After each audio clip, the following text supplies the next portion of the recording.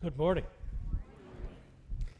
It's a lot of fun to be up here in Wayne Broderick's pulpit. I've known Wayne since he was a student at Baylor and aquatics director at Pine Cove. I'm not going to tell any stories on him because he knows stories on me. I'm sure that he could tell as well. But it's fun to come up this far. When we moved back to Dallas 15 years ago, I thought we were moving to northern Oklahoma when we settled at Frankfort and the Tollway, which is, 15 miles south of here. And then they opened up the Tollway, and I discovered this other world up here in Frisco. So it's great to see what God is doing up here and what this church is doing for this community as well.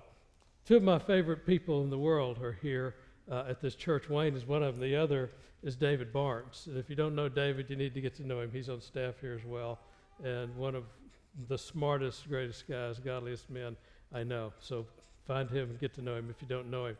So how many of y'all tomorrow morning, or actually maybe even this afternoon, are going to be going to work? Okay. There's a whole lot of people that didn't raise their hand here.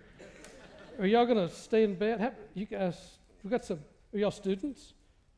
Is school work? Okay, thank you. Okay. There were also some women that didn't raise their hands thinking that, okay, because I don't make a living at what I do in the home and earn a paycheck, that's not really work.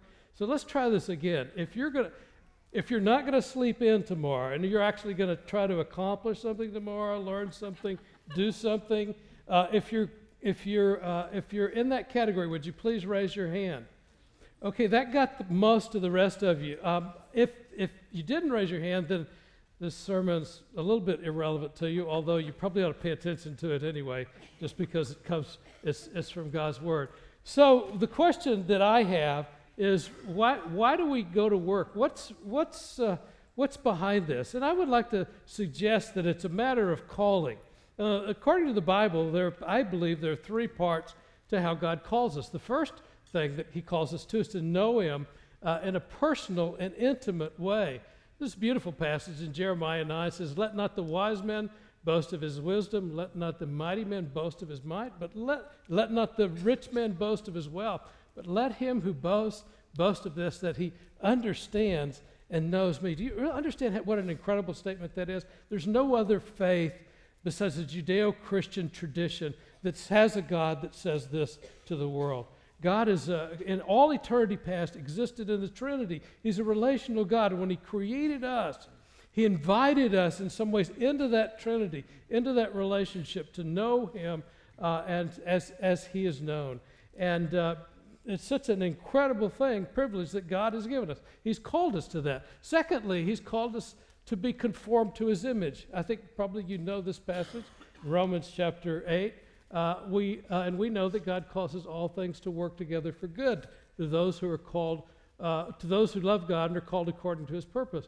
For whom He foreknew, He also predestined to become conformed to the image of His Son. Aren't you glad that's happening? Seriously. Some of us have a long way to go, a lot further than others, but we are all a long way from what God created us to be, right? And one day, when we see Jesus face to face, according to 1 John chapter 3, we are going to become the people that our husbands and wives really want us to be, not that God wants us to be. It's going to be a wonderful, beautiful thing. There's one more element that's pretty prominent in the Scripture, and that is that God has called us to be involved with Him in His work. In Ephesians chapter 2, Paul says, "For we are His workmanship." God did a work in us. He created us in Jesus Christ to do good works, which He prepared in advance for us to do. In other words, God had something in His mind for us before He created us, and He designed us and He crafted us to accomplish that particular thing that He had in mind. So you're here because God had something He wanted you to accomplish. Now, it's really interesting. Most people don't understand what this word means. I don't know what comes to mind when you think of good works, but the word works in Greek is a very broad term. It does mean any kind of spiritual work and taking care of the poor and that sort of thing. but it also means any kind of labor or enterprise or business even. Anything that takes effort is included in that word. And so God created you and I to be involved with him in all kinds of work. Just how broad? Well, I hope we'll see that before we finish this particular session this morning. So my question for you is, how do you view work? As you think about going to your work, whether it's in your home or your school or your place of business or wherever it might be, how do you think of work? What comes to mind? Now, for some of you, you love your work. You, like the Seven Dwarfs, whistle on your way to work, and you think, you can't wait for Monday morning. Anybody feel like that here? I hope a bunch of you do. Excellent. By the way, I am in my ideal job. I love what I do for LeTourneau University. It is so incredible. But some of you may not particularly like your work. In fact, Gallup surveys the workplace every year, and 71% of American workers are just putting in the time. Yikes. No wonder we're not as productive as we need to be. So do you view work like this as just some kind of drudgery that you have to go through? There are jobs that are tough, but what is your attitude toward it? Then there's a fellow like R.G. LeTourneau, who is the founder of our university in East Texas. Mr. LeTourneau loved his work, but when he dedicated his life to Christ, he had this feeling that that just wasn't good enough, that if he was really going to serve God, he had to become a missionary or a pastor or an evangelist and give up the work that he really loved. Is that how you feel about your work? Is that how you feel about God and what he wants you to do, what you may be called to do? Well, I hope that this will help you if you come to understand that. But the fact is that a lot of people, most people in fact, have a really difficult time connecting God and work. It just doesn't seem to fit for most people, and that's a sad fact. But this is not new. In fact, in the ancient times, the times when actually the scripture was being written, work was considered evil, and people defined themselves really by what they didn't do. So if you had any means at all, you didn't do any kind of work. Oh, you might have sat around and read and studied and talked about philosophy and religion and those kind of things, but the actual work was done by slaves. The actual meaningful work was done by slaves because work was evil and you didn't want any part of it. But then today, that's not how we look at work at all. Work is how we justify our existence. And people define themselves by what we do, don't we? And if something goes wrong with work, you know how you can tell if this is you? It's because when something comes up and is really difficult or your work is threatened in some way, you go to pieces because your whole being is wrapped up in actually what your whole identity is wrapped up in what you do. And then there's what I call a modern evangelical view that actually is the medieval view of work that started in the Middle Ages, that work is a necessary evil. I probably think that most evangelical Christians find themselves here. Yeah, okay, I've got to work, but it's something that I have to do to earn a living, and I'm there. So people that in this regard would define themselves by what they do for God. And what counts for God? What is it really that counts for God if you're thinking like this? Well, there's certain things that God is interested in, isn't there? There's prayer, Bible study, missions, evangelism, worship, serving the poor, right? God cares about those things, right? Right? Yes? Yes? Do y'all talk? Okay, right. So, but then there's where we spend most of our time over here in the real world: work, business, finance, politics, rock music, Ranger baseball, go Rangers. Making a living. Does God care about that? A lot of people don't see how God is connected with any of those things on the left-hand side of the picture here. And that's a sad thing, because this is really a pagan, not a Christian view of the world. Because to God, there's no separation between the secular and the sacred. It's all His. It's all His. And He wants us to all do it for Him, as the video said, as an act of worship. Now, the problem is, when you believe something like this secular, sacred view of dividing up work, you come up with something like this as far as your status is concerned, all right? If you're a missionary, you are a 4-star Christian. Pat yourself on the back, okay? If you're a pastor, you're a 3-star Christian. Now, that's pretty good. It's not quite, 4-star, but pat yourself on the back there. If you went to a Bible college, okay, went to a real sound Christian college, worked in a secular world, you can be a 2-star Christian, okay? We'll give you that, okay? But if you went to the University of Texas or A&M, especially if you went to A&M, and you work in a secular job, not only are you working for the engineer that graduated from a I'm sorry. But sorry, that was a cheap shot. Okay. Not only, are you, working in a secular job with you're a 1-star Christian. I mean, that is low, okay? And God's going to give you a pass on life mostly, right? Because you're just a 1-star Christian. You see what this kind of thought pattern does? I mean, if you're up here at the top, you got to be really serious about your spiritual life. But if you're just a 1-star Christian, I mean, just how serious about discipleship do you really need to be? But the real question here is not what we think about work. It's what God thinks about work, isn't it? I think Wayne last week, as I looked at what he said he was preaching on, was talking about, we can't just take our vision of God and who God is from ourselves or anybody else. We need to go back to his word and see what he's revealed about himself. And the same is true about work. We want to see what God thinks about work, and that's what I want to do this morning. Before we do that, let me just give you a little quick quiz here. I bet y'all are going to do really great. The 8 o'clock people, the really spiritual people who get up early on Sunday morning, they did good. So let's see how y'all do here. So does the Bible say more about work or worship? Boom, you're good. You got it here. Excellent. Very good. All right, second one is this. Who are God's heroes in the Bible? Are there more heroes in the Bible that we think of as the biblical heroes? Are they people that were kind of like clergy, priests, prophets, etc., writers of the Bible? Or were they basically people in the workplace who made their living by the sweat of their brow like most of you do? Oh, gosh, you guys are so smart. Here, actually, this is pretty interesting.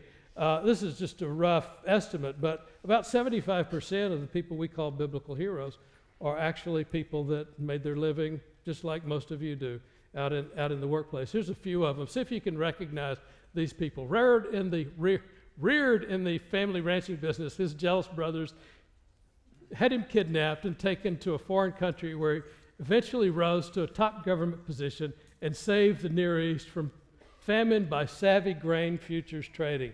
Who's that? Excellent. Very good. Give that man an A. 4-star Christian here. All right. Here you go. Let's see how we do on this one. Now, this person actually doesn't have a name, but I bet you'll recognize her here. She's not named in the Bible, but her character is. In a day when women were considered baby factories, she executed several entrepreneurial ventures in real estate and textiles. She was the supreme home business diva while maintaining excellent management of her family estate. Who is that? Proverbs 31 woman. Here's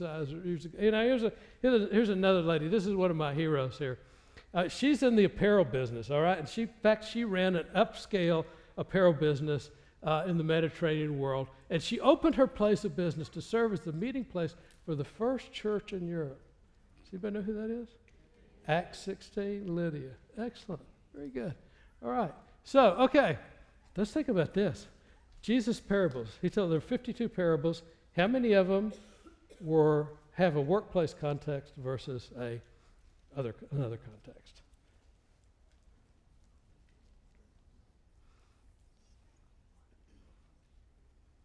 Shazam, 45 of these.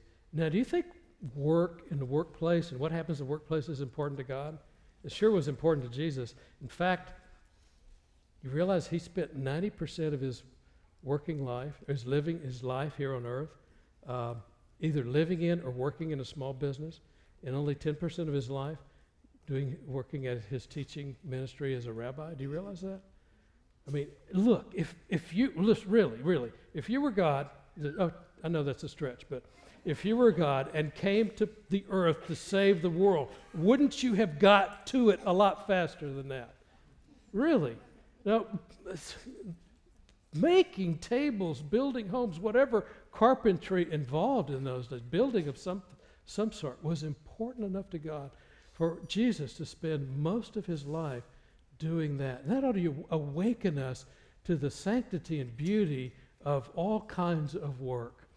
All right, so what does God think about work? There are 4 things I want you to take away here this morning. Number 1, work is a gift of God. I don't know if you've thought about it as that, but it's a gift of God, and it's absolutely essential for human flourishing. You know, the reason why is because it was given before the fall. God put us to work before the fall. Before sin ever entered the world, there was work. Adam and Eve were doing work on planet Earth. It's absolutely essential for us to be able to flourish, to have work to do.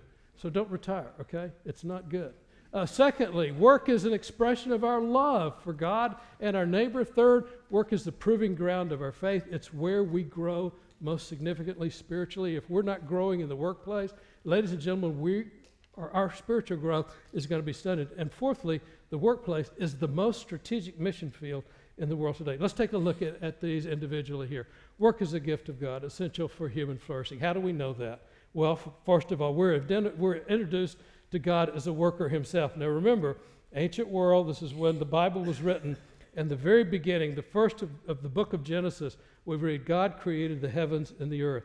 This was a scandal at the time it was written, and all through Jesus' day, because the gods didn't work. It was beneath them. But our God actually gets his hands in the dirt. Look at what he says in second verse in Genesis 2. The seventh day God created his work, and when he had done it, he rested from his what? His work. By the way, that's the same Hebrew word that's used for work and labor for human beings as well. God sees himself as a worker, and guess what? He created us in his image to be workers as well here. In Genesis 2, when God puts the garden together, he puts man in it to cultivate it and keep it. Forget this idea of the noble savage living off the land as a hunter-gatherer. That is not what God intended. He put us here to make something of this planet, to keep it, to preserve it, to develop in its fullest sense of the word, which we'll see here. Look at this passage. This is actually the first Great Commission, and it's still in effect. The Great Commission in Matthew 28 joins this. But what did God create human beings for originally? He created us for this. He created man in his own image, the image of God. He created them male and female. He created them. He blessed them, and he said to them, okay, here's our job description, 4 things. Be fruitful and multiply, fill the earth, subdue it, rule over the fish of the sea, the birds of the air, and every living thing that moves on the earth. There are 4 things there. 4 things that he created us for. This is our purpose statement for creation. This was why we're originally here to begin with, which is still in effect, and why God still has us here on planet Earth. Be fruitful means to be productive. We're not takers. We're to be givers here. Secondly, we're to multiply, which means to reproduce, to have more human beings, but it also, actually, the word means to become great as well, not just in number, but in any way possible. Now, animals could only become great in number, but human beings have the ability to become great in all kinds of ways to the glory of God. Third, we're to fill the earth. Now, this is where I want you to think about this just a minute. We are to bring the earth to full flower. Those of you who are A&M grads are probably engineers, okay? And engineering is a gift and a work of God, because you're taking the laws and the raw material of the earth and crafting and figuring out how they go together to make structures and buildings and machines and all kinds of things that actually use the resources that God gave us to make life different and better on planet Earth. And that is a direct fulfillment of that particular passage, of that particular command there. If you're a teacher teaching kids, or learning, if your kids, or you're learning about God's world, whether they mention God or not, you are fulfilling this verse in some way. Whatever you're doing, in fact, ladies and gentlemen, if it's serving humankind, is fulfilling this commission. Did you realize that? Now, if you're a bank robber, pimp, or drug dealer, okay, those don't apply here. But if you're doing something meaningful for the human race, whatever it is, oh my goodness. If you're creating products, if you're selling products that are helpful to people, then you are helping to bring the world to full flower, to bring it to bear to what it was actually created to be here. And then lastly, he says to subdue it. The earth was perfect, but it was still wild. It had to be brought under control and ruled. And so this was our command here that God gave us. So Mr. Letourneau, as I mentioned before, had this conflict in his heart about how he should really serve God. Fortunately, he went to his pastor, and they prayed together. And when they finished praying, his pastor said, Bob, God needs businessmen as much as he needs pastors and missionaries. And ladies and gentlemen, you are very thankful that Mr. Letourneau didn't become a missionary, because Mr. Letourneau made 70% of the earth-moving machines that were used to win World War II by the Corps of Engineers and the Seabees. We're thankful for that. We're also thankful. Anybody drive on a highway this week?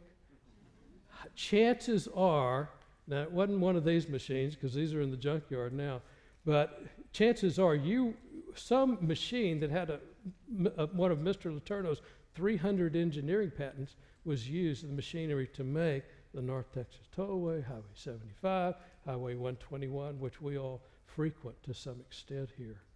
I'm thankful that he became really God's businessman. He was the best known Christian businessman in the country in the 40s and 50s. And oh, by the way, he founded this fabulous university that trains engineers and aviators today, which we're very proud of, and I'm grateful to be a part of. And you see, goes back. Just take me back here.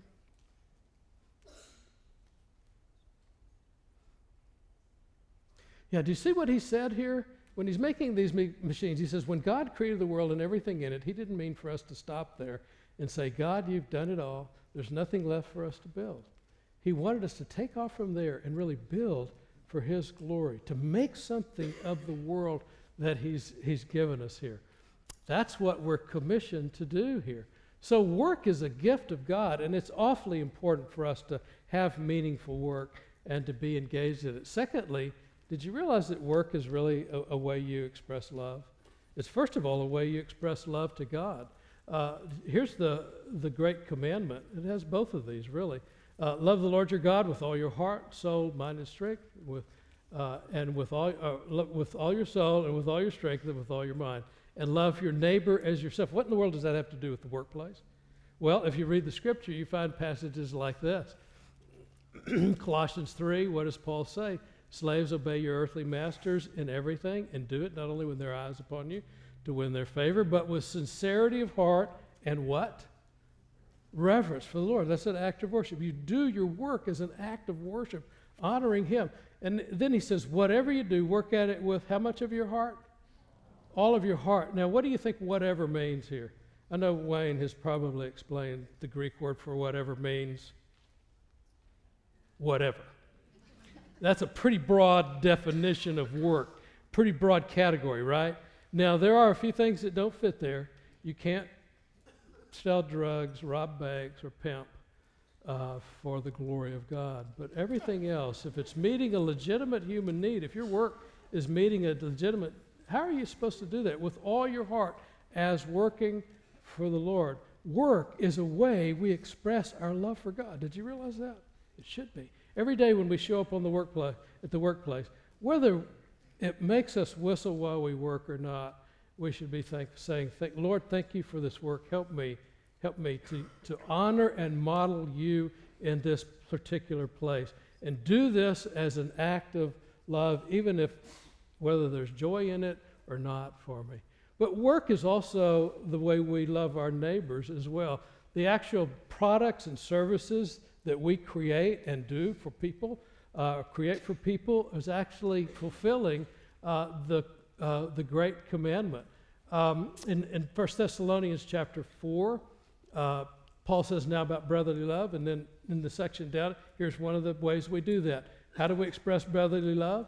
To mind our own business and work with our hands. There's that, common everyday labor that the Bible honors, which is so different, just as we told you, so that your daily life may win respect of outsiders, so you'll not be dependent on anyone. When we do work, it's really as an act of love and service to our fellow man here. So it's also a proving ground of our faith. Now, this might surprise you. Some people have this feeling that work is the enemy of your Christian life or your spiritual life. Let me tell you, it's not. And if you don't understand this, it will cripple your spiritual life as well. Look at what Paul says here. Apart from God, work is easily becomes an idol. Well, this is Jesus here. Jesus says, you can't serve two masters. And if you're living in a world, if your world that's in your mind says this is stuff over here that counts and this stuff over here doesn't count, then you're forced to live in two worlds. And ladies and gentlemen, it won't work, and guess what's going to win? Whatever has the most of your time and energy, which is the workplace. And work will become an idol to you. Secondly, work is where we learn to trust God. Now, ladies and gentlemen, we all know that something's wrong with the workplace. It's not going to be perfect. There are going to be really challenges there, and it is going to be a challenge for us. But look at what David says in Psalm 127. Unless the Lord builds the house, those are builders. Unless the Lord guards the city, the watchman keeps awake. The policeman, the soldier, keeps awake in vain. We need to be able to see that God is at work in our daily work, in us, through us, to accomplish what He desires for us. Workplace is the most significant place where we learn to trust God, wherever that is, and whatever kind of workplace you're in. We're not doing it. God is actually doing it through us because He has gifted us to do certain things, to accomplish certain things. Now look at how it closes here. It is vain to rise up early and retire late and to eat the bread of painful labor. Does anybody ever do that here? Anybody ever overwork because you think, okay, if I just do a little bit more, it's going to work this time, or it'll be better, or I'll earn more, or whatever it is? David says that's a dead end here, because the Lord gives to His beloved even in their sleep. It's the Lord who's at work in your work. It's the Lord who's at work in your success as well. The last thing is that the workplace is a strategic mission field. Did y'all realize that? The workplace is probably the most, and always has been, the most strategic mission field in the world. And the gospel, by the way, spread through the workplace in the first century, all over the Christian world. So we go from a few hundred people at the day of Pentecost to 6 million by the beginning of the 3rd century BC. Pretty big expansion. How did that happen? It actually happened from house to house, or actually from oikos to oikos, as the Greek word is. And the oikos actually means house or household, but the oikos was actually the basic economic unit of the Greco-Roman world. That's where small business took place, in houses and estates. And so we could read this, so Paul met publicly from small business to small business. And we know that when Paul held up in Ephesus for 2 years, that what would happen was that the tradesmen would come from all over Asia Minor through the city of Ephesus. They would meet Paul, understand the gospel, trust him, and they'd carry the gospel back to all the cities in Asia where the seven churches were founded there. The gospel spread through the workplace. And by the way, today, the reality of our faith is most evident to others in the workplace. Did you realize that? We have the opportunity to show that Christ is really real to us 8-10 hours a day sometimes before people. Now, perhaps it used to be the neighborhood a little bit more, but today this is where people see whether our faith is really real or not in the workplace. That's why Paul says in Colossians 4, be wise in the way you, first of all, what? Act toward outsiders, and then let your conversation always be full of grace, seasoned with salt, so that you'll know how to answer anyone. So how are we supposed to act? Well, we're supposed to do excellent work, right? We're supposed to show godly character. We're supposed to demonstrate real concern for people. When we act that way, that opens the door for conversation about Christ. because people want to know, is Christ really making a difference in our lives before they're going to listen to us? And there has to be trust developed. Before people believe a message, they first of all usually have to believe the messenger. And this is how we win that. It's a wonderful thing that we have. So incredible. So here are the 6 implications. They're on your page here, but let's just take a look at them real quick here. Our daily work is important to God and His kingdom. Don't ever think it's not. Whatever you're doing, unless it's sinful, is very important to God. Secondly, when we take our faith to work, even the most mundane tasks become spiritually significant. We're keeping our grandson this week. When I'm changing that diaper, it is a deeply spiritual activity, trust me, especially for him. Third, our work is our primary mission field. Wherever that is, that's our primary mission field. Fourth, we go to work for the same reasons we go to church, to worship God, to serve our fellow man. And then fifth, work is not a distraction from our spiritual life. It's really the key to our spiritual life. God has got to invade our thought process there, and we've got to learn what it means to follow Christ in our workplace if we're really going to be serious about Him.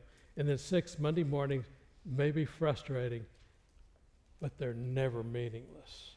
So where are you going to be tomorrow morning? Let's pray. Father, thank you for work. Thank you for bringing us into your great work of creation and your great work of redemption. We are your ambassadors wherever we go. So Lord, when our hands hit the doorknob of our place of work, wherever that is, Lord, whether it's a home or a place of business, whether it's an office, a manufacturing facility, a classroom, a job site, wherever that may be, Lord, that's your place. It's your work. Lord, help us to do it your way for your glory and your honor. And Lord, as we think about the ability to earn a living, we thank you for giving us the ability to earn wealth. Thank you for prospering us as you have. And Lord, we ask, Lord, not that you tell us how much of our money we give to you, but how much of your money we should keep for ourselves. We ask this in Jesus' name. Amen.